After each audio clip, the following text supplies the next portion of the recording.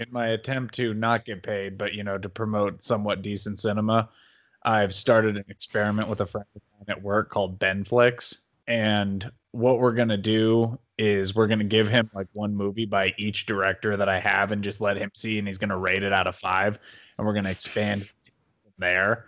So I'm just gonna give you a director, and I'd like to know which movie of those you pick. I want to just see how we sync up. Okay, straight from the hip. Yeah, straight from the hip. Straight from the Affleck. hip. Ben Affleck? Yes. The Town. Okay. Wes Anderson. Bottle Rocket. Okay. 1 for 2. Darren Aronofsky. Pie, because I'm a sadist. Or Mother, because I'm also a sadist. Jesus. 1 for 3. Bong Joon-ho. Probably Parasite. 1 for 4. Danny Boyle. Oh, Sunshine? Sunshine? No. Yeah. 1 for 5. Eddie and the Cruisers 2. They made a second Eddie and the Cruisers movie. Mel Brooks. Why was that the first one that popped in my head? Not High Anxiety. I would not pick High Anxiety. That's a great movie though. It's very fun. For Brooks, I think it's Blazing Saddles. I don't think it's High Anxiety. Aye, that's fair. That's fair. Carpenter. One from Carpenter? Yeah. They Live? No. Guess The Thing? I don't know. 1 for 7. You're not gonna pick The Thing? No, I went a different way. What did you pick? Oh, Prince of Darkness. Fuck off. I was gonna pick Prince of Darkness, but I was like, that's too difficult to give someone. No, I want to challenge him. Plus the thing I have on Blu-ray, I couldn't rip a copy for him. So Let's see. I see how it is. Burton. Oh, Tim Burton. Edward Scissorhands. Actually, and also not only Edward Scissorhands, but also the porn parody Edward Penis Hands. Fair. James Cameron. I mean, fucking Terminator, dude. Come on. He's seen Terminator already. Keep that. He's seen Terminator? Yeah, that was the first movie I gave him, and he was like, this is nuts. I was like, okay, you want more? Avatar. Oh, I went True Lies. You get the heat, then you get the fucking change up. And let's see, Clooney. Look, he was next in the collection. What do you want? Can I give him a blank disc? No, you may not. Did he do Good Night, Good Luck? He did. Okay, well then, Good Night, Good Luck. Look at us, 2 for 8. We're getting there. Yeah, Shane Black. Movies he directed? Yeah, just movies he directed. Okay, Kiss Kiss Bang Bang. Yeah, okay. Well, we're 3 for 9. Coen Brothers. Oh, no. Brother, where art thou? 3 for 10. I went Miller's Crossing. Michael Bay. Oh, Baby Boy. That's a John Singleton movie. No, that's what I'm calling Michael Bay. Thank you. Oh, you're calling him Baby Boy. From this point forth, it's Baby Boy. Is that Baybeboy? Yes. Or is it lowercase bay, capital B, lowercase boy? Either way, baby. Okay, fair enough. What would Baby Boy get? Baby Boy, my heart, I think, is The Rock. I think my brain says, what is it, Bad Boys? And then I think my dumbass part of me is like a fucking Armageddon. He had seen all 3 of those, I believe, so I gave him The Island. Ooh, The Island. The movie he got sued for. I mean, The Island is a rough hang at moments, but it also kind of weirdly works. It has an interesting plot that was stolen from a different, weirder movie. Yeah, that's very true. So I went with The Island, give you the rest of them, and then I'll ask him the final one, and I hope he understands the comedy gene where we're going with this. We had, for Wes Anderson, The Life Aquatic with Steve Zissou. We had Requiem for a Dream for Darren Aronofsky. I went with Memories of Murder for Bong Joon-ho. I went with Trainspotting for Danny Boyle. I went with The Producers for Mel Brooks. I went with Ed Wood for Tim Burton. I went with True Lies for James Cameron. I went with Prince of Darkness for John Carpenter. Good Night and Good Luck for George Clooney. And Kiss Kiss Bang Bang for Shane Black. Now, most importantly, I bring it to this final question. What would you pick for Paul Thomas Anderson? Oh, for Paul Thomas Anderson. Yeah, for Paul Thomas Anderson, I would pick Soldier. I think would be the one I'd pick, or Event Horizon. That's Paul W.S. Anderson. Okay. Someone that made Darjeeling Limited, right? You know that's Wes Anderson. We just talked about him. No, God, who's Paul Anderson? Well, I was gonna try to lead this in with a hint, hint, winky, winky, but it went better than I thought. I thought you were just gonna get really aggressive and go, "You'd like to fucking know who Paul Thomas Anderson's favorite is, wouldn't you?" So I guess hint, hint, winky, winky, but like, oh, is he the Hard Eight guy? Yeah, he's the Hard Eight guy. Yes. Oh, well, I gotta go with Hard Eight because that's the only movie I've seen from him. Son of a bitch, you know that's not true. Let me in. What are you thinking? My favorite thing about that joke is we did another movie. I know, it's true. Recently. Very recently. End of your movie. Now you want more. Need all your insights, commentary. Do I got talking face? Do I got talking face? Do I got talking face? Talking film. Welcome, everybody, to TWGTF, or as everybody knows it, from Tehran to the plains and the open roads of Texas. This is Two White Guys Talking Film. I'm, of course, your host, Ben. And I'm Tyler. Movies and cars. Hey man, you picked these. I don't know what you're doing.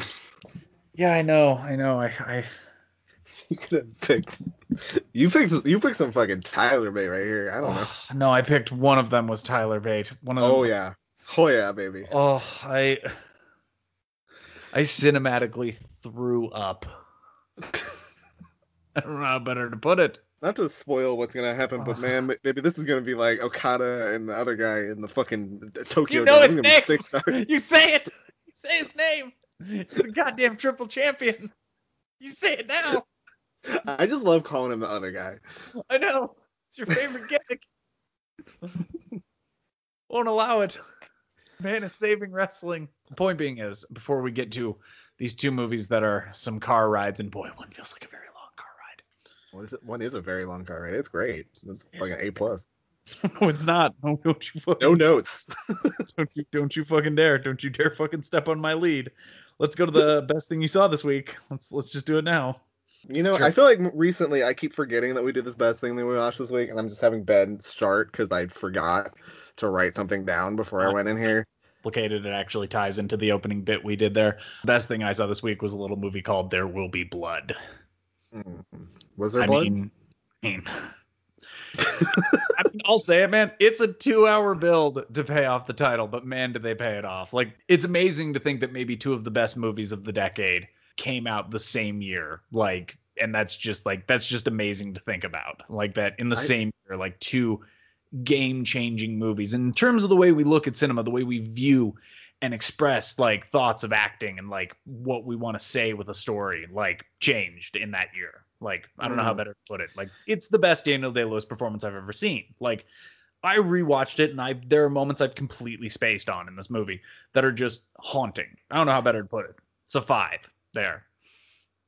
What I think is so interesting about There Will Be Blood is it is definitely a movie where the book that they based it off of, the name for the book is significantly worse than the one they changed it. It's just oil.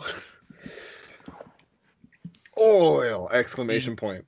I mean, we don't have to go into this right now. I mean, it's really good. I mean, you know what? There it is. Hint, hint, winky, winky. Hint, hint, winky, winky. Yeah, I do not. Although next week I might, because I did rent a very long movie called that rhymes with Schmack that I have to watch soon. Probably watch it Monday night. Oh man, is that a movie? It references Reno like out the gate, so I'm very interested. Not just that, we also get a great fucking comedian. That's true. I think that there's a piece of it shot in Reno, if I'm not mistaken. I think like it's in the I think Pepper so. Mill. Yeah, I think there's in the Pepper Mill. Yeah, I think there's it's been a while. Anyway, what about you? so I watched I watched a little movie that we're probably gonna talk about at the end of the year.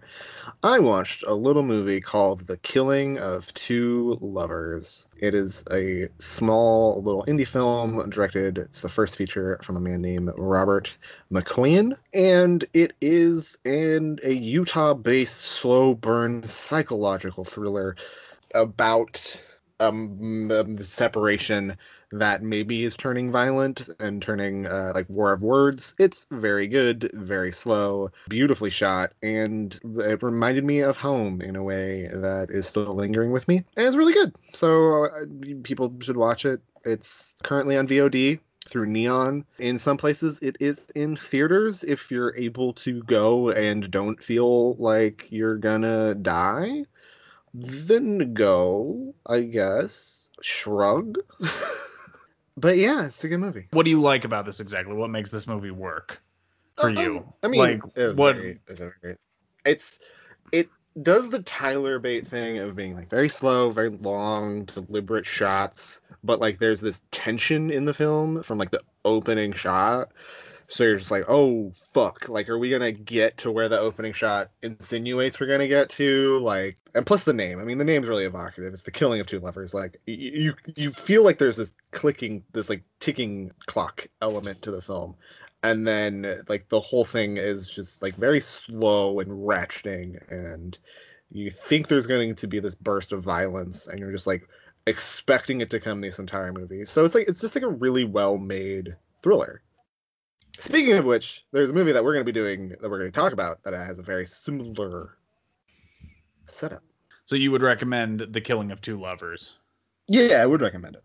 Interesting. Well, it sounds like I'm going to have to watch it at some point. So I'm sure in a couple months, ladies and gentlemen, you'll hear me be like, oh, yeah, The Taste of Lovers. Or potentially what you're going to hear about another movie coming up. No, not The Taste of Lovers. Not you.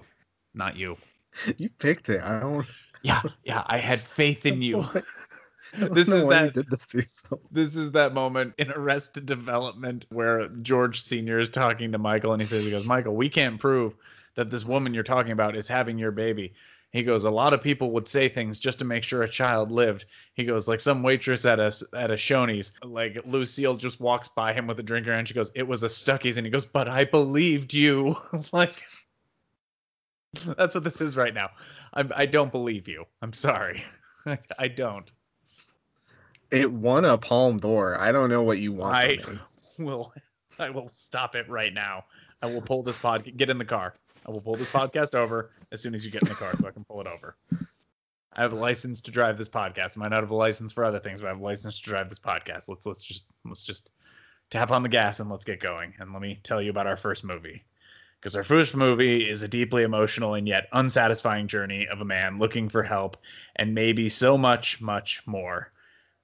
Kurosami gives you all the ingredients for a full experience, but you never feel like you're getting the benefits of the complete story, which may or may not be intentional, as I'm not 100% sure of what I watched in the hour and 39 minutes that this movie was on screen. This is, of course, the 1997 movie from Abbas Kurosami, and maybe the most perplexing one yet out of the three we've seen, which was Certified Copy and last week's Like Someone in Love. This is the 1997 movie that won the Palme d'Or, and Roger Ebert hated. And I gotta say, Raj, we're on the same page, buddy. Load up them double barrels and take aim at The Taste of Cherry.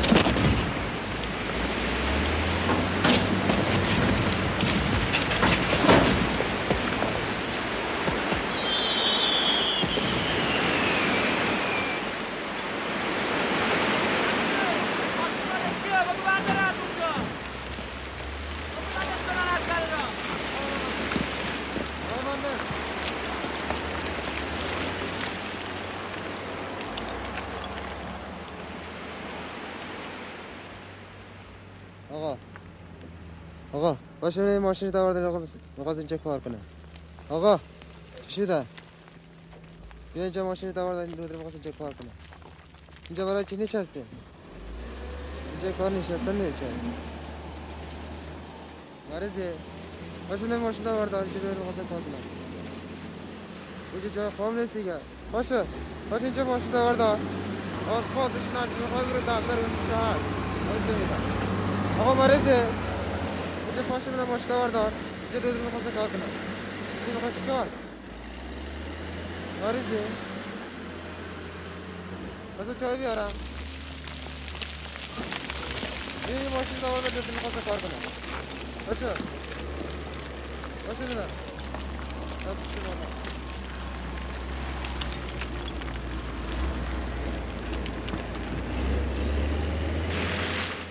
Honestly, I think I doubled down on Kurosami. I think this is slightly my fault, honestly.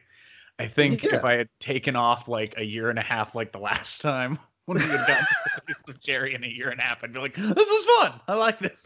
It's a good movie. Yeah. But it was just another aimless wandering, and I was like, nope, not this one. This is too much. Oh, I gotta say, up top, I love an aimless wandering. Great. In a movie, and I think in a We movie have- format, I will really enjoy an aimless wandering. In a book format, I think I would go insane. But like, like in a movie format, I'm like, this is fun. This guy's driving around.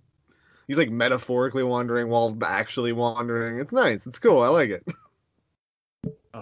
Well, guess we can get into that. Yeah. So, Abbas Kurosami's The Jinx. Taste of Cherry. Jinx, This you is owe me about a credit. man who is driving around and is trying to find someone to bury him in a hole. He doesn't want them to kill him, right? No, he does not. It actually takes us like 30 minutes to figure out what in the goddamn is hell. They is set going that on. up really well. I will give them It's that. I think the setup of this wonderful. movie is great. I just don't think it lands for me in the other half. You know what? I took notes. Are you ready for the TTOCN? Yeah, I'm ready to fight back. The Taste of Cherry notes? So you have the main character who's played, and I apologize to everybody in this movie whose name I'm going to horribly butcher. Butcher a bunch of white girls' names in the next movie just to make it equal. Hell yeah, that's where equal opportunity Thank you, mispronounced. right? Yeah. Homayun Urasadi, I think is how you say it, Urasadi.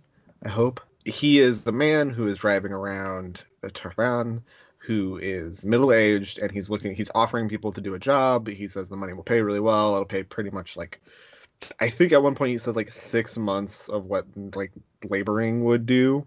He really leads up. He's like, it's an easy job. It only pays this much. Like, it'll pay a lot. So like, you just kind of gotta do it. And then when he tells people what he wants to do, they're just like, no. No. And it takes a really long time to build to it, but finally, like 30 minutes into the movie, after all of this driving, all this talking, he finally tells someone, he's like, I want you to bury me after I kill myself. And everybody's pretty much not chill with that. Why does he want to kill himself? We don't know. He See- just has sad eyes. Oh, does he ever? I'll say this, the first person he picks up, which is this young boy who's going off to be a soldier, is so naturalistic it's almost disorienting to me. Yes. So I think what you need to know about this movie specifically is everybody in it is not. No, an don't do this for them. Don't do this for them again. If you weren't listening last week, ladies and gentlemen, we're not going to break this down for you again. His movies feel like uncomfortable portraits of things you shouldn't be seeing. Like, say what you will, this guy low-key kind of really does work with a Bergman movie, because Bergman does the exact same thing. Like, what Kurosami brings to these movies is the ability to give you like a snapshot of someone who you wouldn't see in your everyday life, but you're like kind of getting like almost just this like 48-hour intimate look at them. Because all three of these movies, I think, kind of follow the same spectrum. Pretty much. And the movies don't have like a traditional act structure. They have more of like a scene structure, where it's like this scene, it's like kind of like a play. Like it moves from scene to scene to scene. Mhm. There's no real act breaks. It just kind of flows into one another. And I love that. I think that's incredible. And I would literally watch any one of his movies because they simultaneously are so engrossing and also feel like a movie I can fall asleep in and not miss anything. That's the other problem I Like- had with this movie is I was in and out of paying attention to it. Like I'm sure I could pay attention to this a little better. I'll admit, like I was on my phone at one point or another, but it was just like it's so disorienting. Like I don't know. Ben, I'm gonna tell you this. First time I watched it, I don't think I liked it that much. I really like bounced off of it the first time I watched. Maybe we somehow bring this back like in January next year and we do a give it another shot. Maybe. Yeah, because But at the same time, I don't hate all aspects of this. I think it's incredibly well filmed, considering this movie looks like might have been made for. We have a camera, and the amount of film we have on that camera is the amount of film we have, because that's what it feels like. So the movie, This is on watched HBO Max, by the way, ladies and It gentlemen. is. It's also probably that beautiful new Criterion edition of it. Yeah, that's exactly all what it restored was. and nice. I originally watched what was on the Criterion channel back when it launched. Like this was one of the first movies I watched because I was watching a bunch of like the film class cinema stuff that they were doing. And one of the episodes was about like Kurosami and motion, and it was about Where Is My Friend's House, which is a great little cute little film that I think, Ben, you would probably get a kick out of because it's about like a kid trying to get his homework to a friend. Late 80s Iran. I think you'd find it kind of funny. It's kind of cute. Oh, wait a minute, you son of a bitch. You were going to recommend this for feel-good movies next week, weren't you? You were going to just try to make this an all Kurosami cast before it turns out next week was 9. Oh, I see Hot right through you take. and your Here's Kurosami the lies. thing. It's not really a feel-good movie. It kind of leaves you ambiguous. You son of a It's bitch. cute. It's cute. Here's some cute ambiguity. Wait, that doesn't make sense. It's Where's really my cute. wallet? It's like this 8-year-old kid who's like trying to get homework to his friend because his friend will get kicked out of class like if he doesn't get his homework done. Like, and it's like really cute, and he's like running across town, and he's like, "Do you know where my friend lives?" It's very sweet. It's a very sweet little movie. Speaking of humorous moments, when he finally explains to this young soldier what he wants, and then he goes and gets in the car, and the young soldier just takes off running, you're just like, fair. Can't That's really about dispute it. Yeah. My favorite thing about that is he spends the entire time telling him he's gonna get him back to the barracks in time, and then he like turns a corner and he sees like other soldiers like running up the hill. So he like very clearly was not gonna get him back to that barracks in time. I don't know why that made me chuckle. Honestly, he Which guy? pitches it better to the second guy he picks up after the soldier. The second guy is the guy who's like studying to be a seminary. Yes. Who's like a religious guy, and like he pitches it pretty well. He's like, I just kind of want to die, and the guy from the seminary is like, pretty much am not allowed to do that. Like religiously, I have an objection to suicide. Before that, he like is talking to this like other dude who like runs like a gate, and like they have like a really long conversation, and it's just beautifully shot. And it's shot in a way where you don't hear both sides of the conversation at all times because one of them is standing at like the edge of the glass, and so you'll see him say something, but you won't hear him say something. But because everything is translated, it translates it for you, so you still know what's going on. Oh, that is right. And I you forgot understand about that. the conversation. But like if you spoke Persian, like you probably wouldn't, and you didn't have those subtitles, you probably wouldn't understand what he was saying. No, you wouldn't. Which is like I think so interesting. It's such an interesting choice, that makes you realize like that someone had to watch the movie and like be like, should we subtitle that or should we not? And then someone subtitled it. I think it's so interesting. Like he does. I mean, it's not like I don't know if that's like a totally conscious thought that he had while making it, but like his movies are littered with ideas like that. I think it's the ambiguity of it. I'm not sure. And the seminary guy doesn't want to do it. That's my problem. I think it's the ambiguity of the whole damn movie that just doesn't do it for me. Well, he's just a guy who's like walking around and like everybody's like, that's not chill what you're doing right now. Ugh. You're coming at me with a lot of negative vibes. When is this in Iran's history? Is something big going on at this point?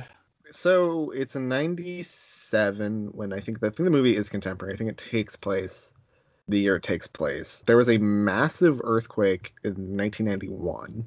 Also, there was the revolution in the 80s had happened, obviously. A decade prior. Oh my God, my computer. What are you doing? And I think this is just a time of like cultural flux.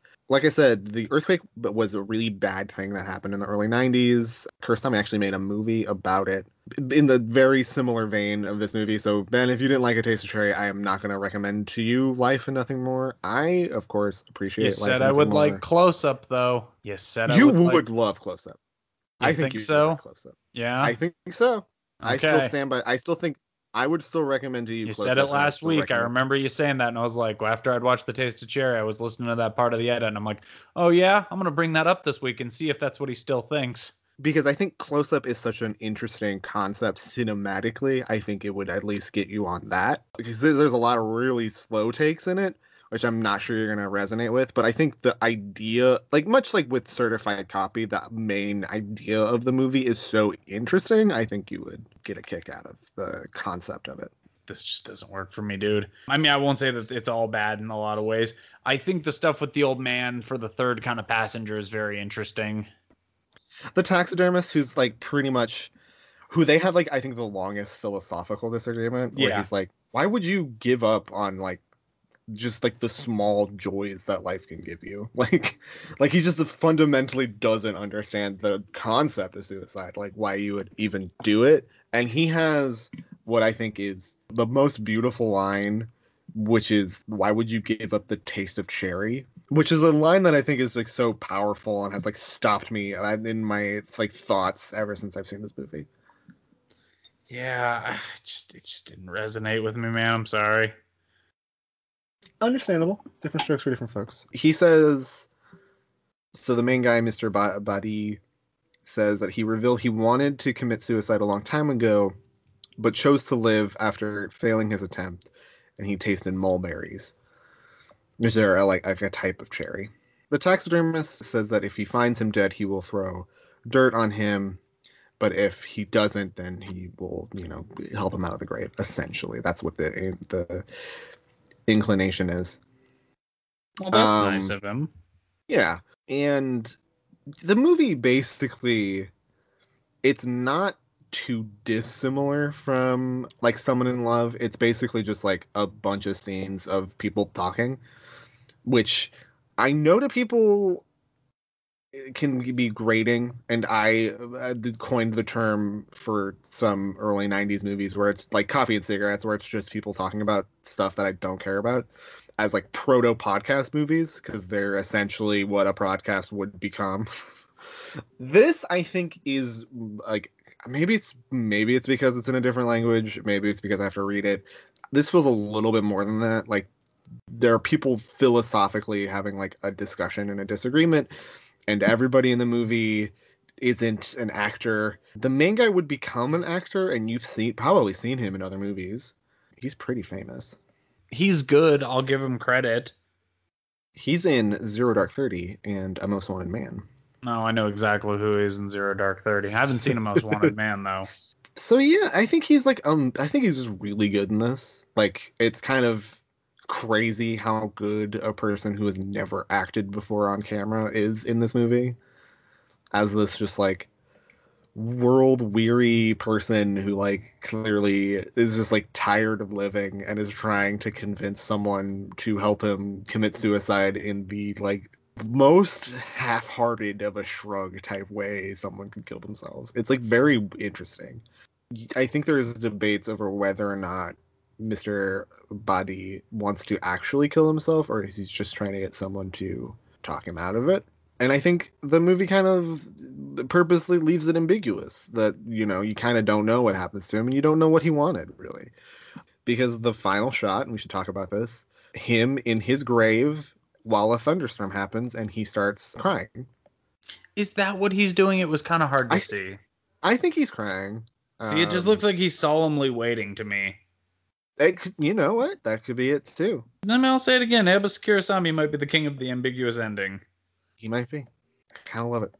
I gotta say, I love it. I love it a lot. I understand why you like it. This is really just kind of your thing, isn't it?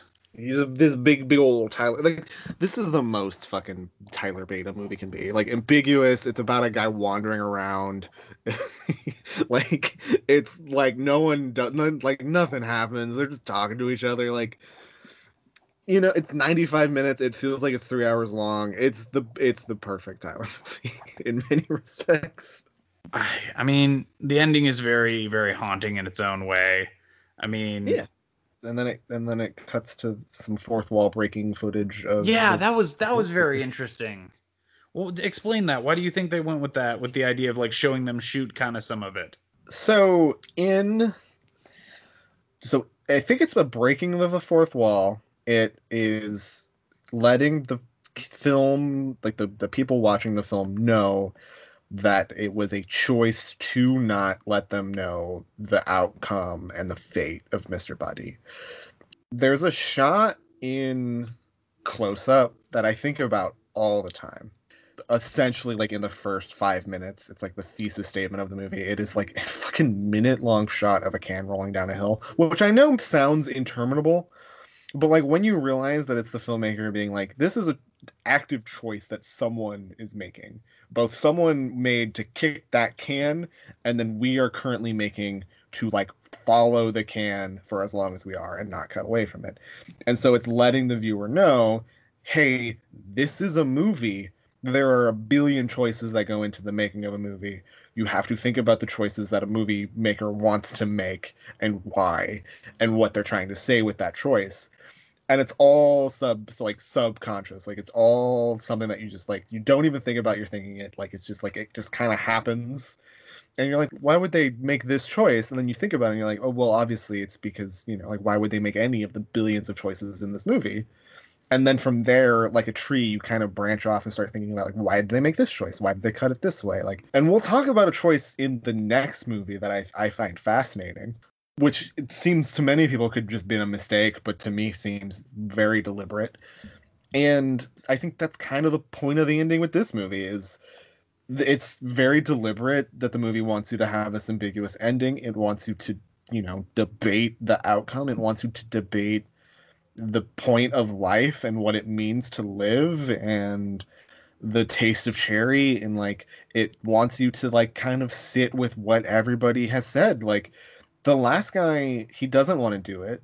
He's not religious. He's just like a taxidermist. He just has like a job and he doesn't want to do it, but like he accepts, like he accepts it because he needs the money. But he's the guy at the end of the day that might convince Baddy that he shouldn't kill himself. Yet he's the guy who might go through with it. Like I think that's such an interesting little choice. Well, I think they go with that because it's to show the idea that maybe there is some decency and humanity, and that maybe like this guy who said like, look, I'm not going to kill you, but like I will throw the dirt on your body, like that gives him some hope and comfort knowing that there's someone out there who I don't think this movie's about dying. I think this movie's about being remembered is what this movie's about. I think this movie is like realistically a movie about the concepts of like losing your identity when you go. Like you want to make sure there's at least one person at your funeral, and like that person is kind of just standing there as they say the words over you. I don't think that's wrong. I don't think the taxidermist thinks it's wrong either. Like I think he understands that someone should respectfully bury this person who wants to die.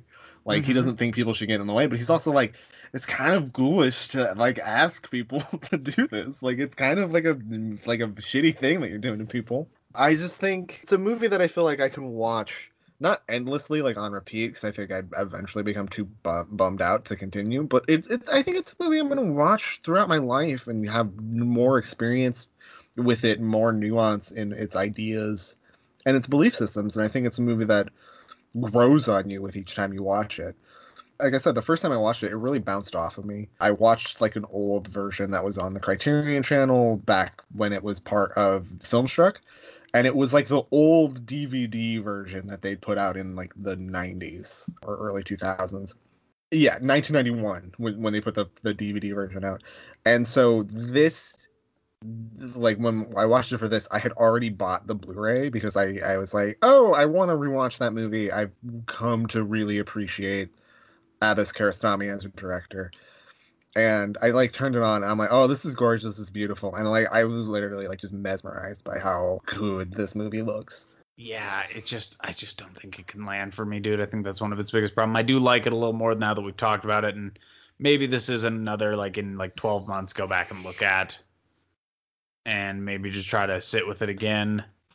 Listen, I understand that Karasami. I'm not. I don't believe you're gonna be like a Karasami head like I am. No, Like I no. totally understand that there's like just a whole type of like cinephile base that's just never gonna be on board with like a 90-minute movie where like nothing happens in it. Totally get that. I personally I love him. Like he is slowly become one of my guys. And it took a while. I really had to work at that. I mean, I guess that just, I don't know. Real quick, before we talk about what I would pair this with and what would we give it, I want to talk about the 1997 Cannes Film Festival, because I am the one that will bring this up anytime a movie is played in competition. Yes, that includes the movie that we're doing next, even though it doesn't feel like a movie that should have probably played in competition, but whatever. I just want to point out the jury presidents, which are the like people on the jury, which we've never done. I was just like looking at it and I was like, this is an insane lineup. So you have the jury president from France, Isabelle Adjani. Do you know who that is? No, who is this? She's in Possession. You would know if you've seen the movie Possession. Oh, We're gonna watch okay. Possession. I've seen, you showed me Possession. Well, I watched it. You watched Possession? Yeah. Good. What a great movie. Anyway, that's her. She's the one in Possession. Gong Li was also on the jury. She was drunk on mojitos the whole time from Miami Vice. No, I'm kidding. Marina Sorvino was on the jury. Paul Auster. No idea. He's a writer, apparently. He's also a film director. What did you direct, sir? What did you direct? Hold on. Nothing, apparently. Well, he's more of a writer. Anyway, fuck him. Anyway, and then finally Tim Burton rounds out the United States people. And then also of what note, did Tim Burton go up for? Oh, Tim Burton's he's on the jury. He's the guy that watch and vote.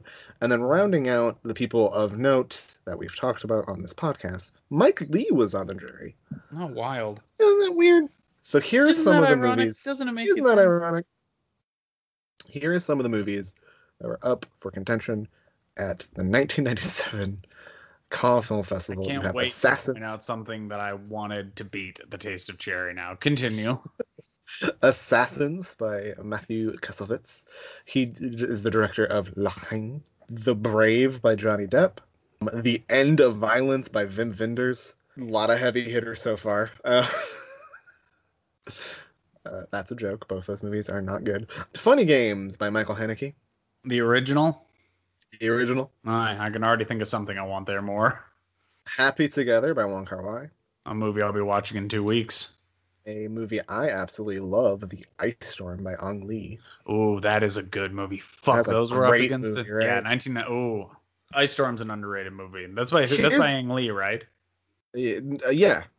Yeah. It is very underrated. It's also in the Criterion Collection. Here's a movie I think Ben's going to say should have won, which is LA Confidential. I like LA Confidential a lot, but I still would have rather had like The Ice Storm or Funny Games over it. Here's a movie I've never heard of, directed by Gary Oldman, called Nil by Mouth. That's supposed to be one of the low-key best British comedies of all time. Nil by Mouth. Really? Okay. She's So Lovely by Nick Cassavetes. What? Okay, I guess. It's a movie starring, I think that's Sean Penn and John Travolta. Which movie? She's So Lovely. I don't know that movie. Anyway. You know what? You haven't heard me say this. That movie does not exist. That movie does not exist, ladies and gentlemen. Ben has finally said it. Shut the podcast down. Shut it down. Shut the podcast down. This is an all experiment to get him to say that. The Sweet Hereafter by Anton Nagoyan. And the last movie on this list that I've ever heard of by a director I've ever heard of, Welcome to Sarajevo by Michael Winterbottom. And then you have the co-winners, The Eel by Shoei Imamura and The Taste of Cherry by Abbas Kiarostami. Gonna say it right now, kind of a weak year. I don't know. I think there were some pretty strong ones in there. Yeah, like The Taste of Cherry, obviously. Well, also LA Confidential. I mean, The Ice Storm, Funny Games. And Funny Games is also, honestly, it's pretty fun. There was also one more in there that you could have had a strong contending 5. I think so. It's a pretty strong year, but I think we've had some heavy hitters of Cannes Film Festival years. Yes, this is not definitely the one of them. What did Roger Ebert say about this movie? Okay. let's go down and see if I can find the Roger Ebert. Roger Ebert, this is one of the minority of negative reviews.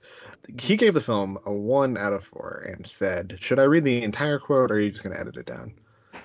You read as much as you want. I understand intellectually what Kiarostami is doing. I am not impatiently asking for action or incident. What I do feel, however, is that Kiarostami's style here is an affectation. The subject matter does not make it necessary, and it is not befitted by it.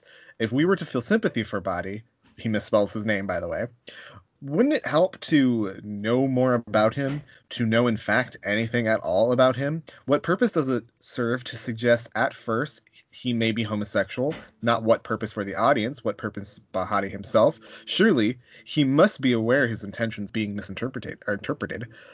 And why must we see Kiarostami's camera crew? A tiresome, distancing strategy to remind us we are seeing a movie. Is there one thing Taste of Cherry does not need? It is such a reminder. The film is such a lifeless drone that we experience it only as a movie. He added the film to his most hated movies of all time. This is a review that irked noted good film critic Jonathan Rosenbaum so much that he took to the Chicago the Chicago Reader, awarded the movie full 4 stars, and then responded to all of Ebert's criticism, which I think is such a dick move. I mean, is it a dick move or is it like this guy goes, you know what? This might be my one chance to come at the king. I mean, Rosenbaum and Ebert have had, they've had disagreements. They've had their words against one another. So you think this is a dick move on Rosenbaum's part? I don't think it's a dick move on Rosenbaum's part. I think Rosenbaum is, he was a big defender of A Taste of Cherry. He really liked it. And so I think this is him clearly just being like, well, this guy's fucking wrong. So, I'm going to write about it. It should also be noted that in Rosenbaum's Sight and Sound top 10 poll, he does have a Kiarostami film. He has The Wind Will Carry Us, which is the movie that Kiarostami made after The Taste of Cherry. I can't guarantee I'm going to watch The Wind Carries Us for Best of the Week next week. Probably I'm going to watch something a little more Ben-centric. Well, you might find it in Tyler's. Well, hooray for you. I think it's interesting for everything we give for Ebert. There are moments where he has been right. I mean, if you look at his best movies of the year list, you can kind of see him become more of a normie over time, which is fine. But there's also moments where he totally just misunderstands a movie. And I understand his grievances with it a little bit, but I'm also you are reading into it a little bit, my guy. Anyway, I understand, but I also vehemently disagree with Ebert's assessment. That is what I'm trying to say. I would pair this movie with another Abbas Kiarostami movie, because I'm like that. I would pair this with Life and Nothing More, so you can just get 3 hours of a guy driving aimlessly through Iran. Could you imagine if you talked me into doing both of these back to back? I would be so beaten down by the end of this week. Yeah. I have a feeling the next week I'm about to do, which I'm going to do a total of 10 hours of overtime. I'm going to be working till midnight every night this week. Is not going to be as long feeling as The Taste of Cherry was. What I will say is that if you need to get to sleep one of those nights and you can't, pop on an Abbas Kiarostami film. That's what they're there for. That's very true. They're very good to go to sleep to. And I don't mean that as a dig. He talked about how napping during movies was one of his favorite things to do, and how he would appreciate movies that, as he would say, that movies that make him do that are good. And I agree with him. That's an interesting theory. Maybe I will try that with another one of his movies. Maybe I'll try that with The Taste of Cherry. Yeah, just play it back and just okay, I need to go to sleep. Boom, Taste of Cherry. I have movies I love that I do that with. I mean, 45 years. Jesus 45 Christ, years? Really? I'll turn that on, just fall asleep. The fucking movie about the two people in the relationship? Yeah, I'm fucking honk shoeing. Oh my god. I mean, I'll admit I watched Goodfellas the other night. And that's just perfect cold medicine for me. Too much gunfire, I think. No, you turn it down just right. I mean, you seem to think this guy's one of the best. What do you give this? 6 stars in the Tokyo Dome, just raining stars. 5 stars, come on. What are we doing? That's fair. I'm going to bump this up from a 2 to a 2.5. You motherfucker. Sorry, you're lucky I didn't kick it below. You're lucky it didn't stay at a 2. I mean, after talking about it, but no, it just didn't work for me. That might be the sweetest revenge I get all night. That's fine. I just sandbagged for the last hour. That's understandable. I'm gonna wake up now and do a yeoman's job on the next one. I think you got to say a lot about it. Yeah, no, I think for episodes where people like me talking about a movie at length about how good it is, then they'll love this one. This isn't something we should be referencing. There's a moment in Family Guy where it becomes a Meg episode, and Peter just turns to the camera and goes, and he just hands a remote to like the viewing concept of the audience. He goes, "Yep, it's gonna be a real Meg episode. There's the remote. No one would blame you if you tried." That being said, Mark would never reach for that remote. He'd be like, Tyler episode, I'm all in. Because Mark just loves all your choices. I should have shown him the taste of cherry. I could have broken him. You could have broken him with the taste of cherry, I think. Although, wouldn't it be funny if you did and he was just like, this is the best although it was so funny. You want to hear the funniest moment of this week at work? Yeah. So Tuesday, we watched Chungking Express for our Wong Kar-wai movie of the week. And I was like, I walked by him at work and he was just kind of sitting there tagging aimlessly. And I was like, "How you doing, buddy?" He goes, "It's not fair, Ben. All I want is just a girl to go to my place and clean it and then be gone when I'm there." And I was like, I don't think you saw that movie for the right reasons. And he goes, "No, man, just want love." And I was like, "Oh." I was expecting you to like walk by it and it's just like the Cantonese version of Dreams by the Cranberries is playing at like max volume. I mean, he was like, he goes, "Oh, dude, they did it in their language." It said, "Not only that, do you see that girl?" And he goes, "Yeah." I'm like, "Yeah, she's singing that right now." And he goes, "Really?" I'm like, "Yeah, that's Faye Wong. She's a pop star." I love that. I want to always be watching Chungking Express. That's how good that movie is. I agree. Takes us on to our next movie. We're going to pull over, get some gas, and we're going to change cars into a sleek little hot rod. We didn't really talk about that. Whole movie does take place in a car, guys. Yeah, by the way. It takes place in a Land Rover. Yeah. It's just like the least cinematic car you can imagine. It's onto the most cinematic car you can imagine. A 1970s white Dodge Challenger with a 440 engine.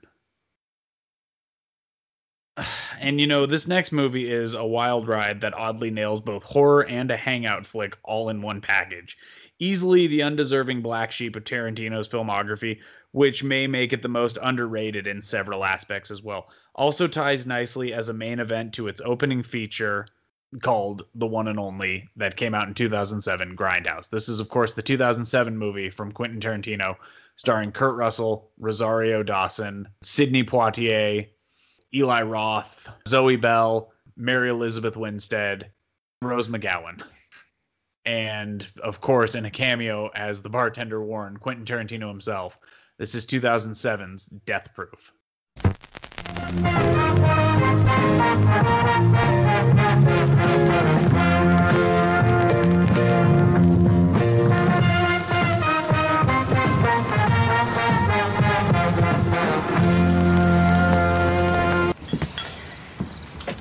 Ladies. Thanks. Cheers, Butterfly. The woods are lovely, dark, and deep, and I have promises to keep and miles to go before I sleep. Did you hear me, Butterfly? Miles to go before you sleep. Sorry, stuntman Bert. Mike. Mike. She already broke off that dance. Is that true? Did I miss my chance? Do I frighten you?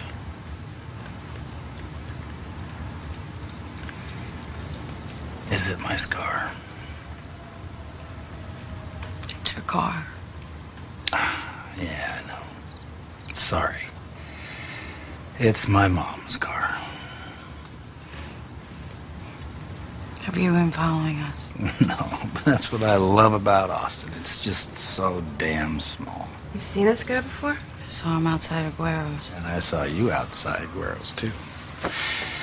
You saw my car, I saw your legs. Now, look, I ain't stalking y'all, but I didn't say I wasn't a wolf. So you really weren't following us? I'm not following you, Butterfly. I'm got lucky. So, how about that lap dance? Sorry, it was a one-time only offer, and she did it earlier this evening at Antone's. No, she didn't. How do you know? I'm good that way. And you look a little touche. What's touche? Wounded slightly. Why should I be wounded? Because you expected guys to be pestering you all night, but from your look, I can tell nobody pestered you at all. That kind of hurt your feelings a little bit, didn't it? There are few things as fetching as a bruised ego on a beautiful angel. So,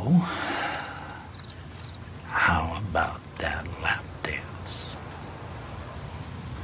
I think I'm gonna have to give you a rain check.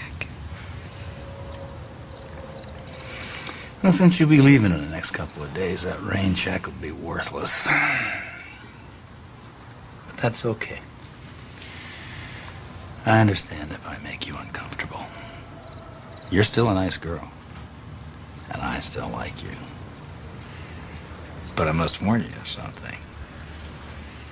You know how people say, "You're okay in my book," or, "In my book, that's no good." Well, I actually have a book.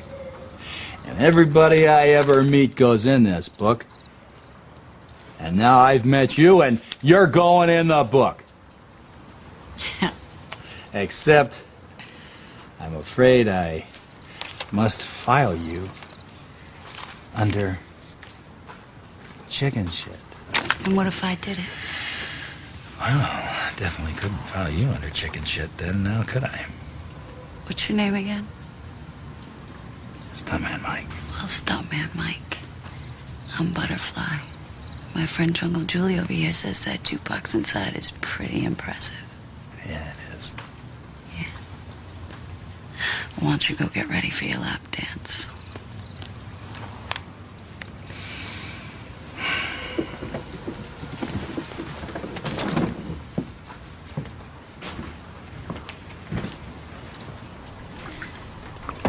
What about kinda cute, kinda hot, kinda sexy, hysterically funny, but not funny looking guy who you could fuck? Did you not understand?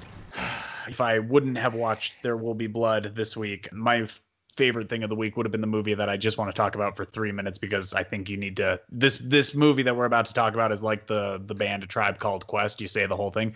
Planet Terror is a really solid like grindhouse movie. It's a really weird movie. It's really fun though, isn't it? Yeah, I think the problem I have with Planet Terror is that there's too much of a. The problem I have with both the Grindhouse movies is I think there's too much of a budget going on in these movies. Both movies should have been shot for under $1 million. You think that should have been like a rule? That should have been a rule. It should have been like Dogme 95, where you have these rules and you're able to break them whenever you want to, but they're there for a reason. I really dig the shit out of Death Proof. Like every time I watch Death Proof, I'm reminded again. I'm like, oh yeah, like this is kind of low key and underrated. Like he doesn't count this among the 10, does he? I don't think he does. And see, it's not fair. He could easily count it amongst the 10 by having the 2 Kill Bills be one movie. Yeah, well, Kill Bill. What a movie. What a movie, that movie. She says that might be her favorite. Big disagree.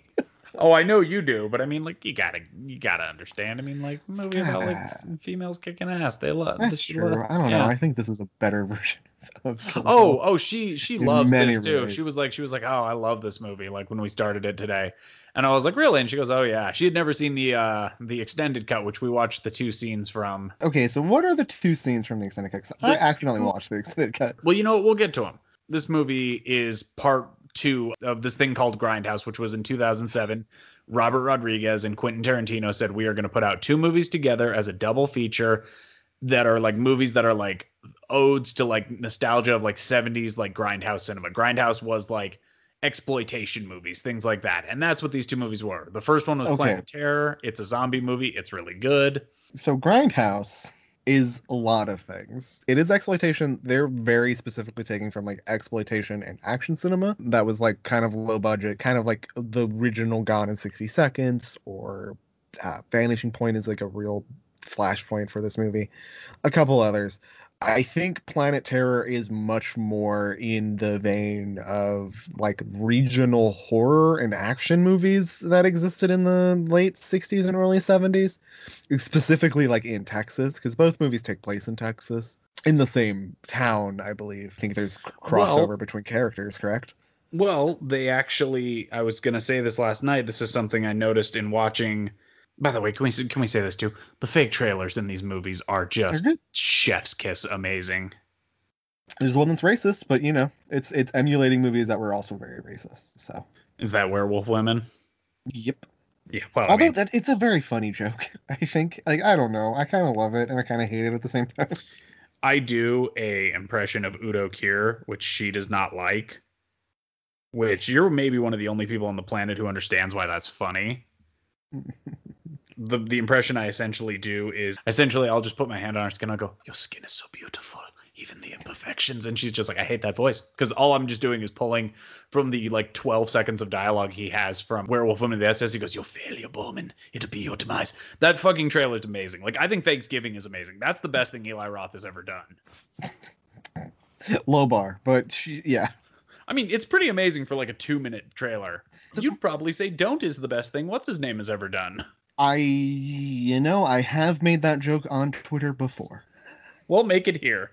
Don't is the best thing that Edgar Wright has ever made. Boom, baby. I don't even believe that because I like Spaced. I remember liking Spaced a lot. Well, that's fair. But Don't, I was like, oh, he should actually make Don't. It like that looks like a good movie. I think that might be what One Night in Soho is. I hope. I also think one of my favorite things is like Hobo with a Shotgun is just like a trailer that people made. And it ended up in the Grindhouse like trailer. Like, I think that's so cool. I mean, it's great.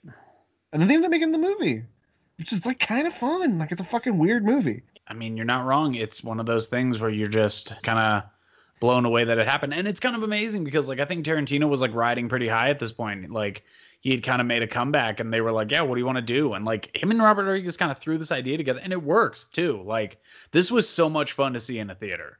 From what I understand is he came to Robert Rodriguez and he had pretty much the entirety of Death Proof like already fixed up. And all Robert Rodriguez suggested was like the name Death Proof. Like, he was just like, that should be the name from what I was reading. So what I take from this movie, and we'll get into it, is I think this movie has a lot to do with Quentin Tarantino's guilt about an incident that happened during the production of Kill Bill. Really? Yeah. He almost murdered Uma Thurman. Oh, I knew about that. And I think like the whole thing about like the car being death proof, the whole thing about a dude, a lecherous dude who says a car is death proof and then murders a blonde woman in it. Oh. And then has like a foot fetish and is like very creepy towards women, which I don't think there's no rumor that Tarantino is creepy towards women, although I think that is him kind of in his like basically as much as he can hint towards the audience. But also, and I think this is the most glaring aspect of the film, he casts Uma Thurman's stunt double, Zoe Bell, to be in the movie. All of the women who like kick ass and kick back are stunt women. One's an actress. So like, I don't know. I kind of think he's working through some shit. It's a reconciliation movie. Interesting. I think so. Interesting. Well, let's start it there. This movie opens up with kind of two narratives going. And one appears to be these young ladies kind of all just getting together to go like and party because one of their friends is back in town. And her name is Butterfly. Is that actually what she goes by, or does she have like That's another? That's her name. Her name is Butterfly. Arlene. But she goes by Butterfly. Oh, so, at one point she's asked like, "What's her name?" and she said, yeah, Butterfly. So Butterfly is in town, and Jungle Julia. By the way, that's how you know. In Planet Terror, you hear someone turn off a radio, and you hear, "We send this one out to Jungle Julia with all our love." So you know that Planet Terror takes place after the events of this. Well, you see the doctor from Planet Terror in. That's true too. That's true too. And Like- she's not. Like, well, man, when we get to that scene where fucking John Voight, who is in the movie for 5 seconds and disappears. Oh, the I'm scene sorry. where he John Voight. is it not John Voight In which moment? in Death Proof? No. Who do you think John Voight is playing? Is he playing an actor? What's happening here? No. What are you talking about? John Voight is not in Death Proof. John Voight isn't in Death Proof? Who do you think John Voight is? First of all, let's start with that He part. Do you plays think the fucking sheriff after dude? That's Ken Michael. Russell. That's Michael Parks. Have you had a? Is that Michael Parks? That's Michael Parks. I for sure thought that was John Voight. Yeah, that's Michael Parks, dude. No I way, thought is it? I honestly thought you were just fucking gaslighting me for the fun of it just now. I was like, what is happening? Like, John Voight is not in that movie. Yeah, that's Michael Parks. That's the whole reusing him as Earl McGraw. Get the fuck out of here. No. Oh my god, that is Michael Parks. Yeah, he's amazing in that movie. That's him just re-pulling his character from Dusk Till Dawn. Does he fucking look like John Voight or something? Like, why did I He's think wearing that a was big John Voight? he's wearing a big cowboy hat. I don't know why you got John Voight. I mean, sometimes people's brain synapses just fire the wrong name out. I was for sure that that's John Voight.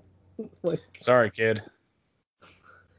So Butterfly is in town, and her friend Jungle Julia and Shanna, not Shauna, Shanna, not Shauna. are all out partying. And the other story you see during these opening credits is just a car speeding towards somewhere.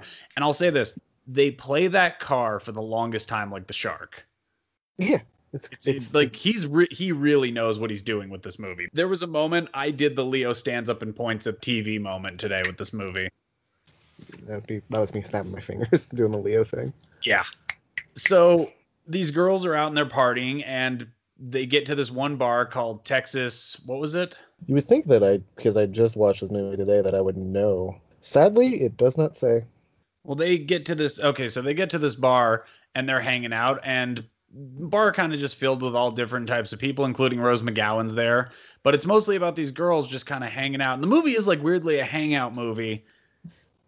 But then all of a sudden, like one of the girls who's the main girl, Butterfly, who that's what I love too, is they only make Butterfly the only one who's kind of aware of what's going on. Yeah, she's noticed the car. Well, no, by the way, that's the most brilliant part. That's the most brilliant shot in some ways of the movie, is there's a moment where Tarantino's like hanging up the phone because Tarantino plays the bartender of this place, Warren. And what is the drink that they drink? Chartreuse. It's the alcohol that tastes so good they named a color after it. Yep. He almost breaks when he says that line too, because it's so stupid. But there's a moment where he hangs up the phone and he goes, "Hey, Punky, turn on one of the breakers. I forgot to turn on the lights outside." And they flip on the light. The light comes on and it's right over this car.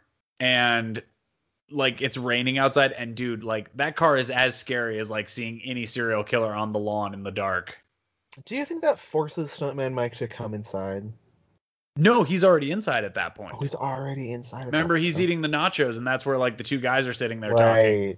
Yeah, and he's been there the whole time. You can tell he's a villain as soon as he starts eating the nachos. You're like, I don't like that guy. Well, he eats nachos is unsettling. The scar down his face don't help nothing neither. And, no, it's mostly the way he eats nachos. Yeah, well, that's part of it.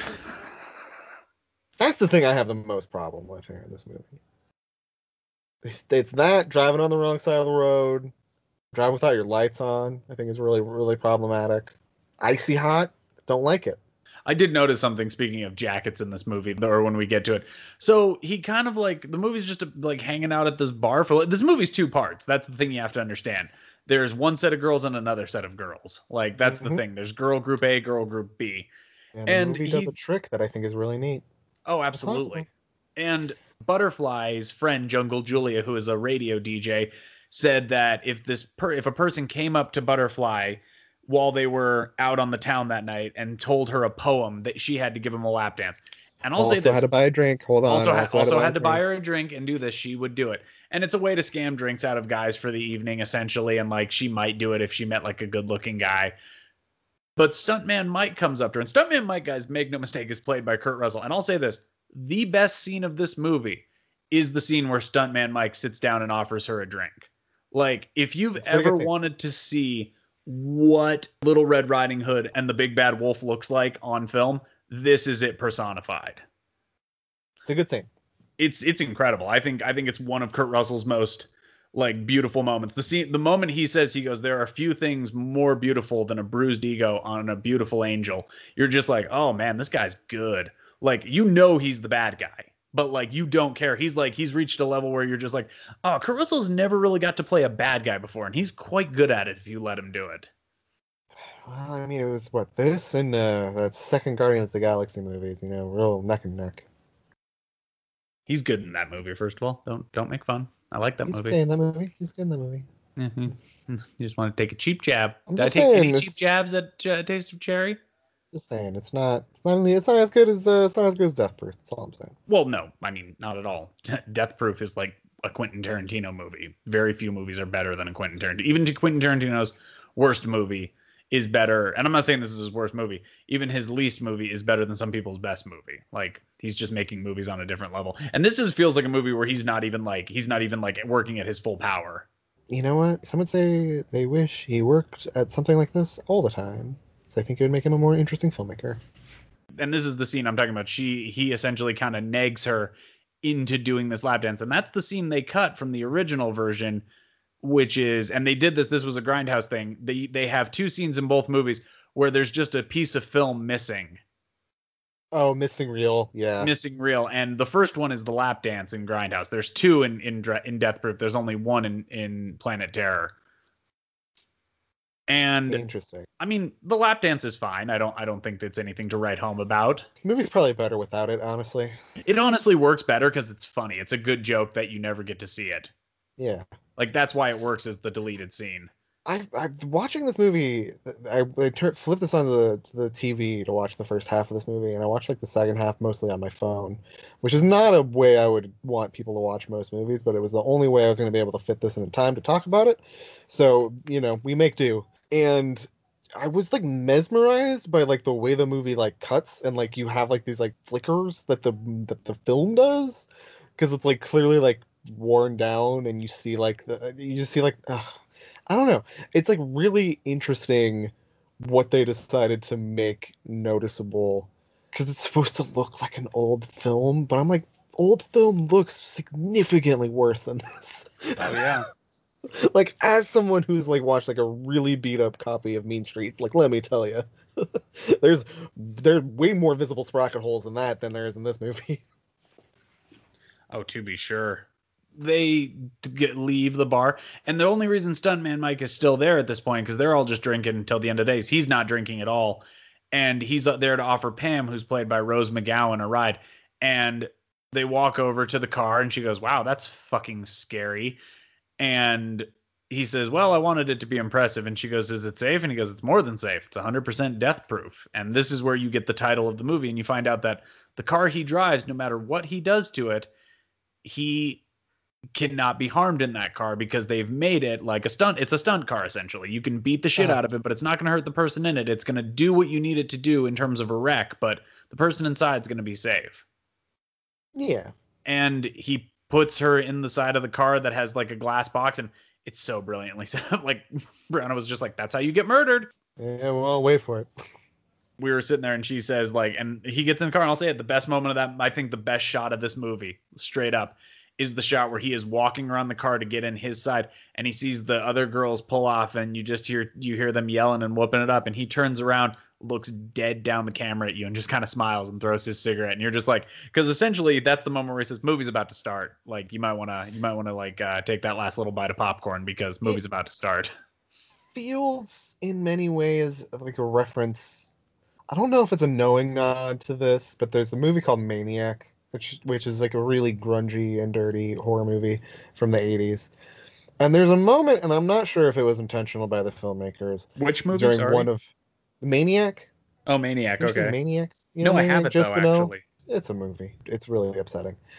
It's about a guy who goes and murders women. It's a slasher movie, but like, what if like trying to get into the mind of a serial killer, which was like really predominant in the 70s, and so they're trying to do like kind of like a what if, you know, like you're a Ted Bundy type, and you know, Joe Spinell plays like a Ted Bundy type. And there's a moment in that movie during one of the chase sequences. It's in New York. It's like a nurse She's being chased into a bathroom, and he's in the bathroom, and he's like opening up stalls, and there's like a moment where he looks at the camera, and it's just a moment like I haven't been able to get out of my brain, because it's the movie being like, this is what you want, like you want him to catch her, like you've been wanting her to escape, but it's Wile E. Coyote, you know what I mean? Like eventually you want Elmer Fudd to like shoot Daffy Duck, and it's like one of the most upsetting things I've ever seen in a movie. And I'm not entirely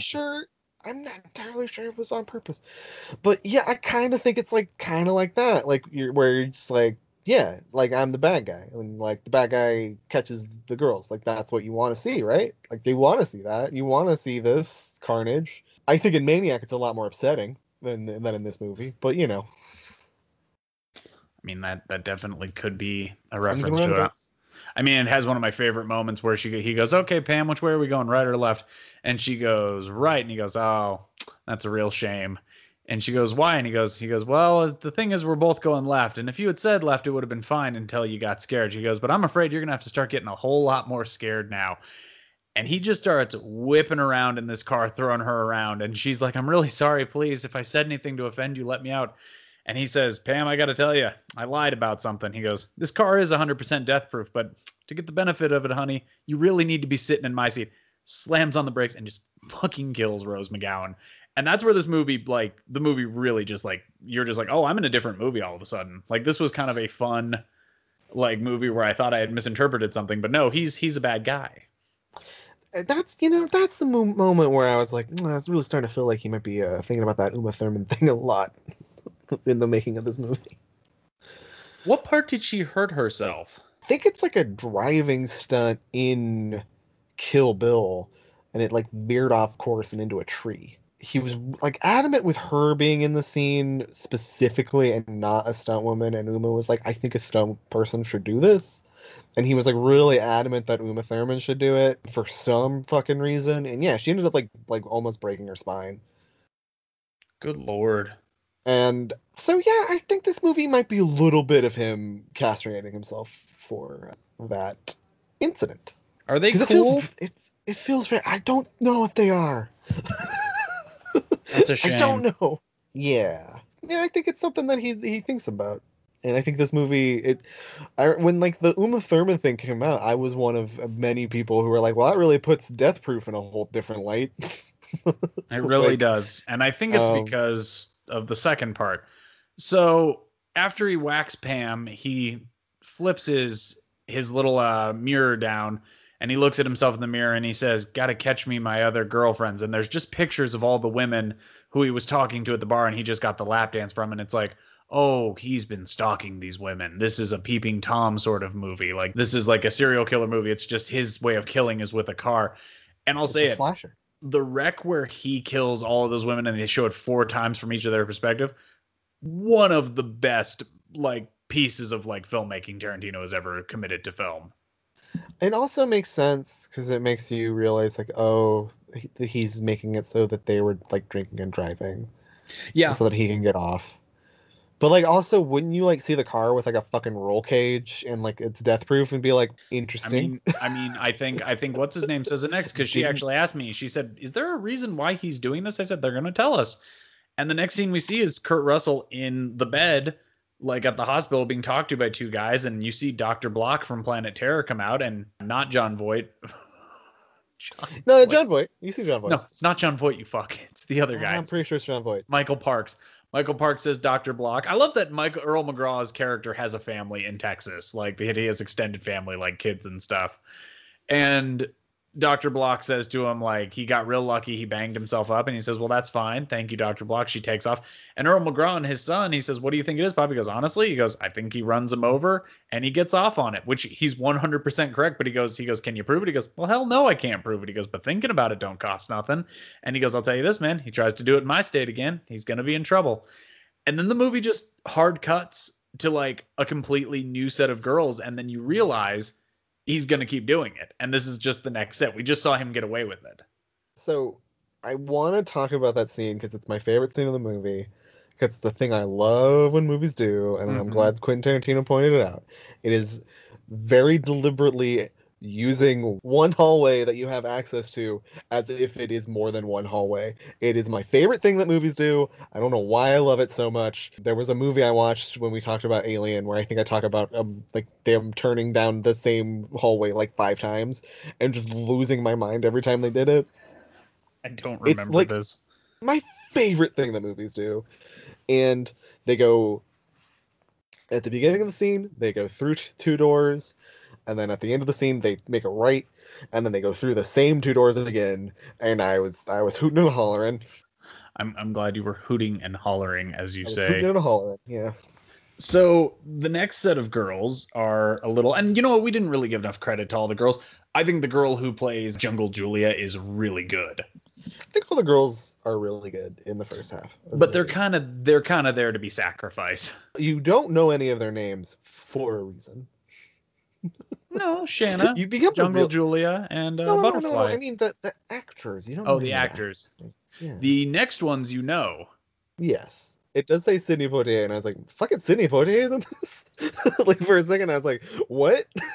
And then Has it's Sidney like, Poitier always like, been a sexually attractive black woman, and I've just never been aware of this fact? I was like, I'll be damned. like, they did that on purpose. Yeah. Like, I get it. Okay. Well, it's his daughter. It is her. Yes, but, like, they build it as Sidney Poitier for a reason. Oh, yeah. Because the movie would do that. You know, like a shitty 70s Grindhouse movie would do that. So the next set of girls you actually recognize. 3 of them you recognize from other movies. And the 4th one, though you may not recognize her now, is on her way to becoming a star. Zoe Bell? Oh, yeah. And the 3 you recognize are Rosario Dawson, who plays Abernathy, Tracy Thomas, who plays Kim, and Mary Elizabeth Winstead, who plays Lee. I love Mary Elizabeth Winstead. Oh, I know. You and Mark are gonna have a fight over her. I've watched Final Destination 3 so many times. That is not something you want to admit to, buddy. I'm sorry. No, that's good. I like it. And the 3 of them are there shooting a movie, and Zoe Bell, their good friend, who, by the way, I love it that says, and Zoe Bell as herself. That's one of the best moments. That's so great. My favorite thing is that Zoe Bell didn't know like how big her part was until she like saw a mock-up of the poster and then realized that her name was like next to Rosario Dawson's name, and she was like, oh. Oh, I'm in this movie. Oh, I'm like a big part in this movie. And that's kind of the genius of this movie. He made a movie around a stunt person, like, and kind of crafted it beautifully. Like, say what you will, Zoe Bell's not the strongest part of this movie, but she doesn't have to be. When she needs to be the strongest part of this movie, that's when they use it. I will also say that Quentin Tarantino's dialogue is so strange and otherworldly. Like, I think anybody who like wants to act could deliver it well. You think so? You know what I mean? Like, I don't. It's like one of those things where I'm like, can you deliver his lines poorly? Like, I don't think I've ever seen anyone. I mean, maybe he's just, you know, a very strong director and he can give very good direction, but I don't think I've ever seen anybody. Because his lines are so, like, there's so much wordage there. And I'm like, no one talks like this. No one talks like these people are talking. You know, I couldn't tell you if the line delivery was bad. But, like, I don't know. Part of me is like, she's really good in this, but like, could anybody do this? It's very strange because he does say he writes from his perspective every time. Like, every character is just him. Makes sense. Like, I mean, it's very true. Like, what is your favorite scene in the first and second part of this movie?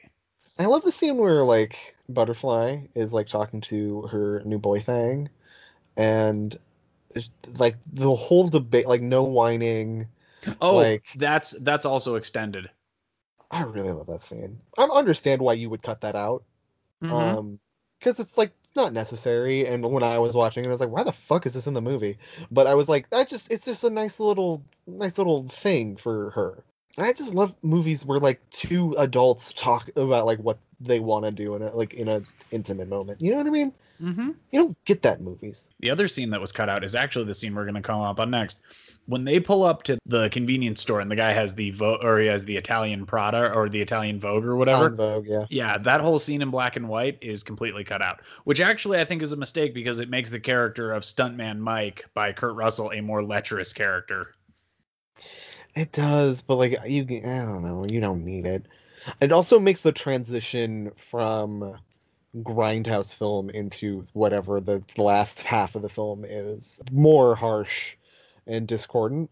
You think if it just goes from them talking about the boyfriends they have to eventually to going straight to the restaurant as opposed to having that in the middle, like kind of like makes it a little more so? What happens is, Mike gets out of the whatchamacallit.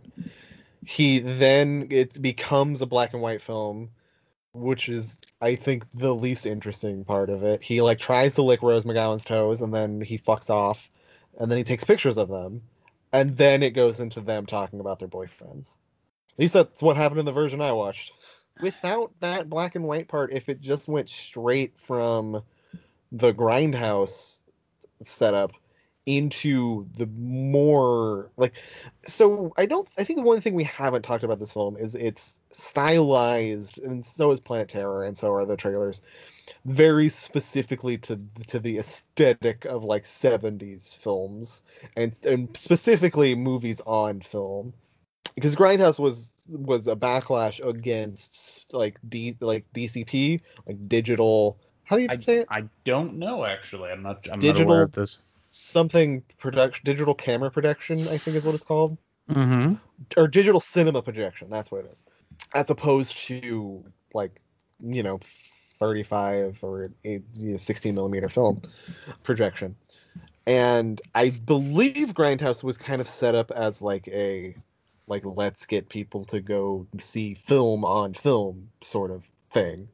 And they would send the whole 3-hour Grindhouse block to places, and with the instructions that they can fuck up the film however they see fit. Essentially, like make cigarette burns, scratch the film on the ground, essentially beat the film up on. Yeah, we got these instructions at our theater. Which I think is a cool idea, and. Yeah. Just have the last reel have a giant green line in the middle of it. You know what I mean? Just fuck it up, make it interesting. And I do think that's intentional, because I do think 2007, that's probably the rise of digital cinema projection. That's probably the rise of. We were still doing it on film, but yeah, you're not wrong. It was starting then. I think that's about the start of it. And so I do think this is kind of a small reaction to it. And so both films have a lot of, you see grime, you see dirt, you see sprocket holes, you see all sorts of stuff. You see real changes, deliberately. And so the movie is intentionally telling you that. And so when Death Proof specifically goes from being this grindhouse movie where in the beginning you see the cuts visibly, you can see where they're supposed to happen on the film itself, to a very clear crystal image, you kind of understand that you've exited the world of the exploitation film from the first half of the movie and entered this new one. I'll say this too. I don't think the 4 women who died in the first part, 5 women technically, deserve to go, but you want to root for these ones more, if that makes sense. I don't know if you root for them more. I think the movie allows them to have more agency than the other ones. It's very true, but those other 4 or 5 are meant to be just kind of oh, this is what he does, and then the other ones you're we hope these ones are okay, but I guess we'll see. I think what happens is you leave the first movie, you exit a slasher movie where everyone's this fucking flat character that's gonna die, and you enter Switchblade Sisters, you enter a Joe Hill movie. You go from really true one type of exploitation movie into a different, bigger exploitation movie. It's very, very true. That is so not untrue. So the 4 women who are now alive, who are the second part of the story, are in town, and they're all just kind of hanging out because they've got the time off together. And Zoe Bell poses this idea to drive this 1970 white Dodge Challenger with a 440 engine. And it's because it's based off of a movie you and I have talked about, Vanishing Point. Mm-hmm. Kowalski from Vanishing Point. Mate, it's a fucking classic. And Kowalski, and they want to drive it, and they find it, and the guy who owns it is one of Adam Sandler's friends. And he comes out, and I'll say it, not great Rosario Dawson leaving Mary Elizabeth Winstead there to hang out with him as collateral. I would say that is bad. Yeah. I did turn to her. I was like, can we Me Too these three girls for doing this? She goes, it's not a great look, is it? I go, no, it's really not. And they get in the car and they do it. And Zoe Bell's character tells Kim's character, the reason I wanted to drive this car is because I want to play ship's mast. Kim does not like this idea. None of us know what ship's mast is. But it turns out ship's mast is you take two belts and you tie them to the doors of the front of a car, and you hold on to those belts and ride on the front with your back like in front of the windshield while someone drives very fast. Yeah, like a ship's mast. Yeah, that sounds terrible and sounds terrifying. No, I get it. You can do it. No, I wouldn't do it. No. They're doing this and they're having a good time, the three of them, because they want to do it on the Dodge Challenger because that's the Vanishing Point car. And fucking stuntman Mike shows up and just starts fucking with them. And this is where the movie really, like, I think the last 30 minutes of this movie are maybe some of the best like action filmmaking I've ever seen. It's cool. It's like really well done. Also, shout out to Sally Minky. Good editor. Very good editor. Was this her final one? I think it's her final film with Tarantino. She might have done. She might have done Inglourious Bastards. She did. She got through Inglourious Bastards. Okay, because I think she dies. She passes away in 2010. Yes, September 27th. God, age of 56. It really is. She's an amazing editor. She's the reason some of his stuff works as well as it does. And I think you could argue maybe like the two Westerns are just a little heavy in that way because they don't have her. Even Mulholland Falls, which is like not a good movie. Very good editing. So he's fucking with him and she's on the hood and they're just blasting into each other. They take him from being a guy where it's like, oh, he's kind of like creepy and messed up to just a full-blown bastard by the end of this movie. Just a motherfucker. You like it hard, bitch? And he's just driving into him. I didn't get that the first time. Yeah, he does. They both. So when he's making. Yeah. All right, cool. I was like, for some reason, I was just in my head, just like, why is she being so sexual? And then I was like, right, because he was doing it the entire time. I mean, dude, do you know that there's a moment? Do you remember when he flies through the sign? Like the drive-through sign? Yeah. Do you know that at that moment, Zoe Bell is screaming at him, "What's your sign?" And he yells out "cancer" and then just goes through that sign for some reason? That's fucking hilarious. I'm sorry. That's so funny. It's right. You're just like, why? How did that get? Because you know Tarantino wrote that. Yeah. So they get thrown, like she's on the front of the thing and they eventually spin out. And she goes flying, and the guy, stuntman Mike, says, "Ladies, thanks so much. That was great." Because I think Earl McGraw said it. I think this guy can't shoot his goo unless essentially just like crashing into people who are hot women. And Kim pulls her gun and shoots him. He takes off, and like they're just sitting there because like Zoe Bell flew off the car, and they're just staring like into this like patch of bushes and shit where she should be. And it's the funniest moment in the movie where she just pops up, and you'll hear the clip here, and she goes, I'm okay. Oh, shit! God damn it! Oh, you fucking bitch. It's so cute. It's like literally something that I remembered from watching the movie as a kid all those years ago. It was just her popping up and you're like, I'm okay. Yeah, and it's like, and I'll say it too. It's once again, it's a testament to him as a storyteller. The moment in the restaurant where they're all sitting around talking, Rosario Dawson relays this story to them about Zoe almost having her fall somewhere. And they said, well, what happened? And they go, well, later on, Zoe fell in the exact place she almost made me fall. And they go, well, what happened, Zoe? And she goes, nothing. Zoe's fine. Zoe has amazing physical prowess. And that's the joke of the movie is Zoe's a stunt woman. Like, of course she is. She's a fucking stunt woman. She would be fine. And she lands fine. And they say, are you okay, Zoe? And she goes, I'm going to have a hell of a bruise on my bum, but that's about it. And she said, what happened to the maniac? And they go, he ran off. And she goes, do you guys want to go get him? And then they just start chasing him back. And it's so fucking funny. But yes, to answer your question, Kim has penis envy.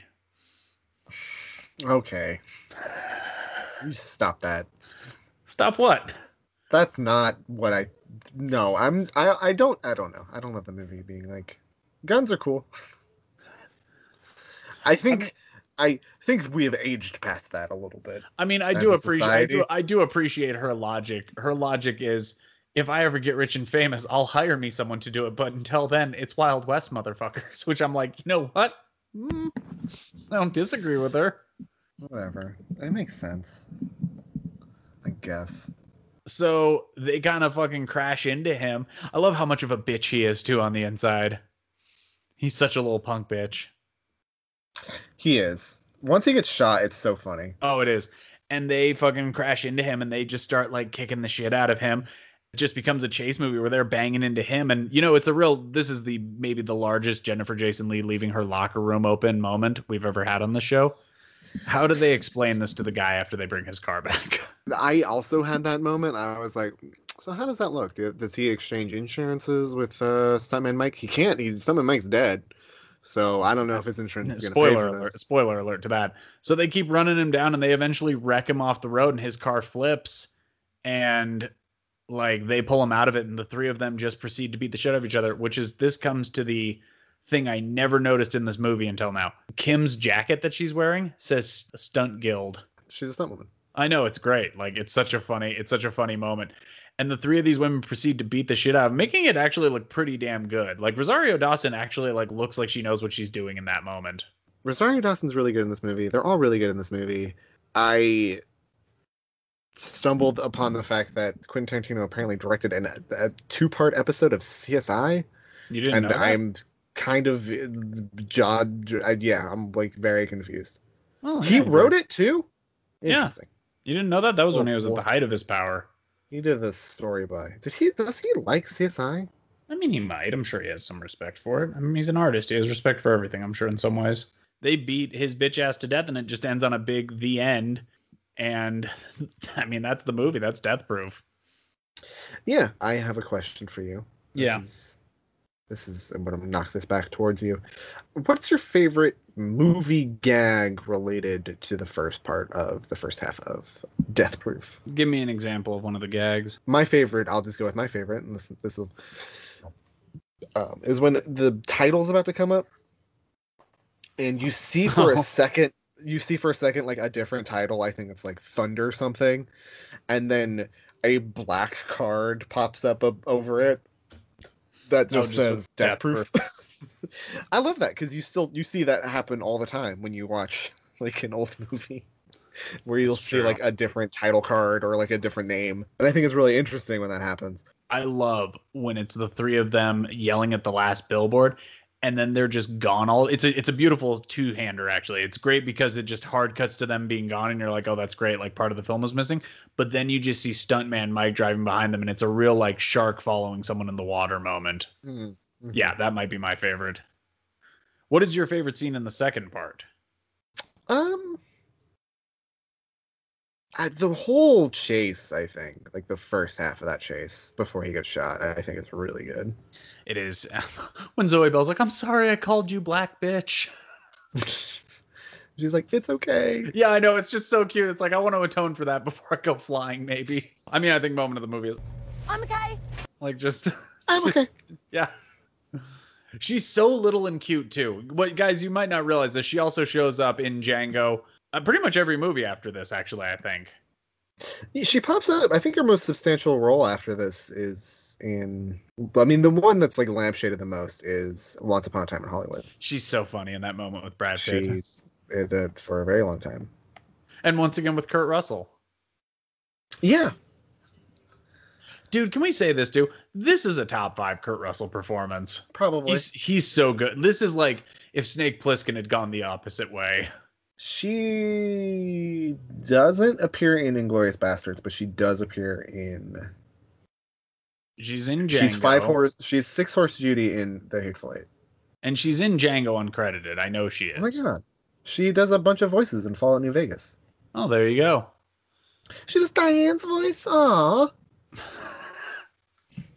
Don't you remember the scene where Diane jumped out from all the zombies and she's like, I'm okay. So... yeah, the movie kind of ends there, and like it's really just it's a fun movie, and it's just an hour and 40 minutes of just kind of just sheer fun. Like I said, it nails both horror and hangout really well. Mm-hmm. And what would you pair with this? Well, I know that Planet Terror is right there. Yeah, and it's for the taking, but I'm not gonna do that. I'm gonna pair it with Vanishing Point. No, that's fair. That's a nice like little film class right there for them. I think Vanishing Point is also a hangout movie. It's a very sad hangout movie, sir. Very sad hangout movie. You know what? I'm gonna double down on what I said a couple weeks ago or last week for you. That's nice. Get help. Okay, Vanishing Point. Yeah, I can appreciate that. And what would you give this? I give this a solid 4 out of 5. I give this 4.25 myself. Yeah, this is a fun movie. It's good. And it's got some good stuff in it. It's got some really interesting performances. Natasha Lyonne market corrected the girl who gives him the lap dance. They are like the same person. Are they? Look at the way she talks, walks, and acts like in that performance. Natasha Lyonne? Natasha Lyonne market corrected that girl. Like that girl had one movie and it was this, and then just never seemed to come back because it seems like they were built for the same parts. I mean, Natasha Lyonne she existed before the Vanessa. That's what I'm saying. I just think this girl like was on her corner for like a brief time, and then Natasha Lyonne was like, no, this is where I stay. I truly I don't agree with you. That's fair. Like, Natasha Lyonne is like a completely different kettle of fish. No, same voice, same attitude. It's all in the delivery. No, like we're not gonna argue about this. Like Natasha Lyonne is Natasha Lyonne, same person. I guess if this woman was like very queer, you know, I'm just gonna say this. Vanessa Ferlito and Natasha Lyonne, same people. You've never seen them in the same. They're not. You're just lumping Italians together. That's all you're doing. Yeah, I am. It's not a good thing. I just realized too. No, but that all being said, Vanessa Ferlito, same person as Natasha Lyonne. That takes us on to next week, and it's episode 109. It is episode 109. What does that mean? It's a number. It's another 9, which means it's one of us. Not gonna name names, but one of us. Oh, it's you. Has to pick 2 movies from the past that we did on the Mount Rushmore to do again. And I don't have my phone on me, so I can't look at the list. So I just gotta kind of go from memory, which is not good for Ben. No, it's really not actually. Because it's just gotta be something that I or do you want me? Do you want to spin the wheel and potentially pick one that I've thrown together, or do you want to just be hateful? I know I want to pick one. Go ahead. I really want to pick Miami Vice. Okay. And the other one I was gonna pick is The Last Temptation of Christ, but those don't work in any level. No, they do. They're both 9 movies. I mean, you don't have to explain yourself. I guess, but like, what's the pairing here, Ben? I mean, I don't know. It's not on me, man. They're 9 movies. I mean, that's the only pairing you need. You have the license right there. They both were on someone's list. Both on my list. I'm just now realizing. Yes, that's true. They were both on your list, and that means they made it into the 9 club, which means they eventually get talked about. I don't know. I feel like as someone who likes The Last Temptation of Christ, I don't know. You know what? No, not now. What were some other movies on this list? Shaft, Batman Begins, Inception, Meek's Cutoff, First Cow, Fargo, The Hateful Eight, Gangs of New York, Taxi Driver, Barton Fink, The Insider, Zero Dark 30, Old Joy, Inside Llewyn Davis. So 2 movies from the 9s, Tyler. What are we looking at? We're looking at John Singleton's 2000 Shaft. Ooh. The only thing separating you is me and Tom, baby. And then we're going to follow that up with another crime film. We're going to, from 2006, Michael Mann's Maligned, Miami Vice. The director's asterisk, the director's cut, because I'm not watching any other version of that goddamn movie. Once you first come in the game, they try to play you, then they pump a couple of hips. Look how they wave to you. I swear to God, there had to have been an inside deal between Jay-Z, Linkin Park, and Michael Mann. Like, it's going to be our summer, boys. The way that movie opens with just that really just blown out version of that song, it fucking just so good. Immediately into it. We'll talk about it. It's actually going to be a good pairing next week. I'm actually very excited for that. So next week, 2000 Shaft and 2006's Miami Vice. 2 movies that are just high octane action. Actually, you know what? These are perfect. I wanted feel good movies, but then we forgot it was 9. So you know what? These are perfect, actually. Yeah, a little bit of Christ.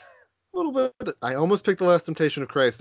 I'm stave of execution on The Last Temptation of Christ. It's coming. Great. That's so great. So happy for all of us. Christ is gonna be tempted. I hope we can do one of Possibly these for the last time. When is Easter? Easter's over, isn't it? Easter is over. Oh, that's a shame.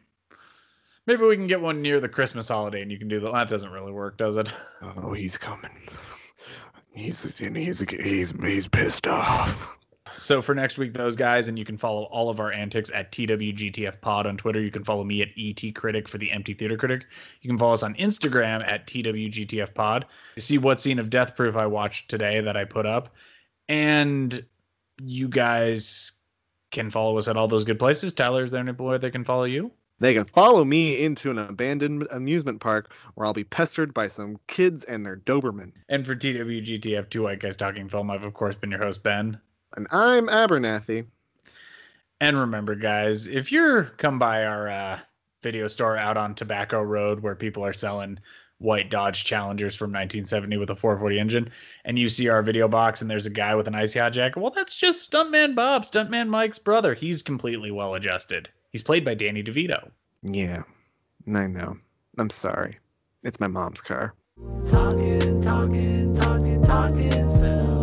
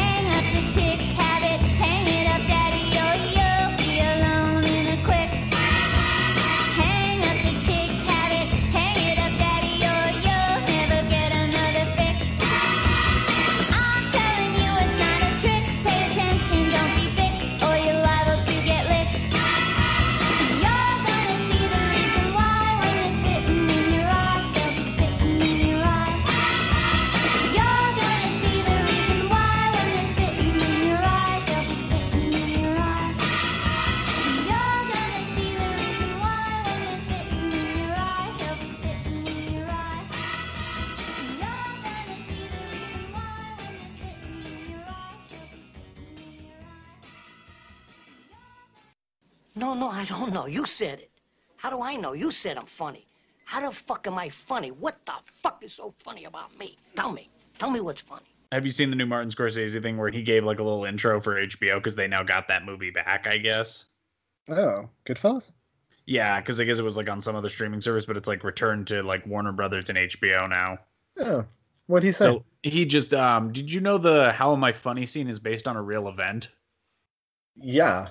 I did not know that. He like based it off something he saw in a bar. Well, no, Joe Pesci experienced it. Oh.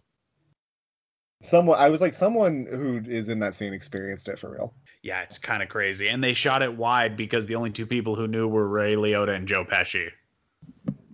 That's smart. And everybody else was like, oh. Martin Scorsese, man. Smart filmmaker. Smart filmmaker. Sorry, stuntman Bert. Mike.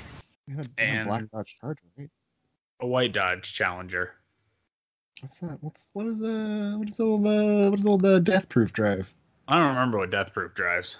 All right. Well. Also, I appreciate that you like me are calling him Death Proof. That's his name. Yeah, right. Yeah, it's Kurt. I mean, his name Proof. is technically has like a real name. Yeah, we'll get to it. His name should be yeah, I agree. That's one of the problems I have with this movie. He shouldn't have a name. Hey! Hey! Hey! Ladies! That was fun!